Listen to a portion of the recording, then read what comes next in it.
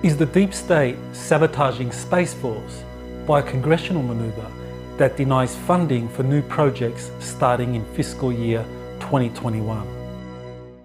Aloha everyone, I'm Dr. Michael Sala and I'm wanting to do a blog on the news that just emerged from a speech given yesterday, September 15, at the Space Force Association by the Chief of Space Operations, General Jay Raymond.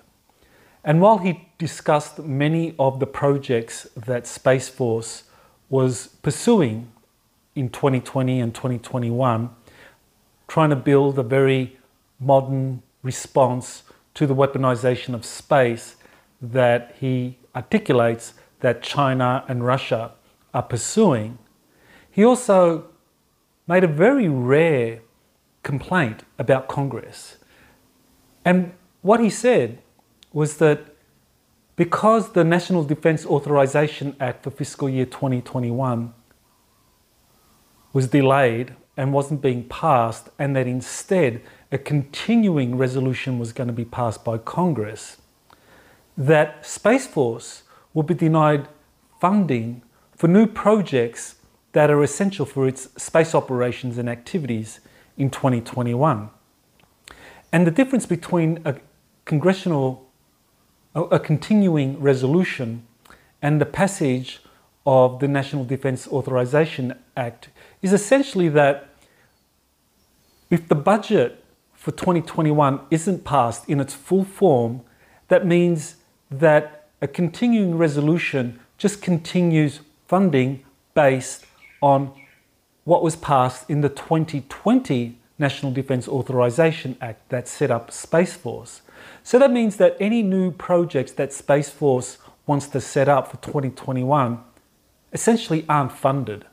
There's no funding there, that the Air Force isn't authorized to transfer the funding, and we're talking billions of dollars, to Space Force.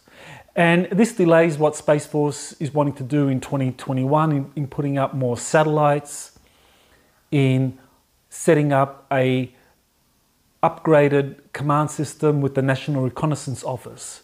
Now, why is that important? The reason is, without more satellites up there that are under the direct control of Space Force, and without modernizing its command and control facility with the NRO, what happens is that Space Force isn't able to really monitor everything that's going on in space. Now, that might not be such a big deal for a lot of people, but for those of us that are monitoring events closely, especially concerns over the deep state doing some kind of false flag event from space, whether it's a contrived asteroid attack, whether it's some sort of false flag alien event, or any other space-based activity. I mean, space weapons, lasers have been used in starting fires in different continents.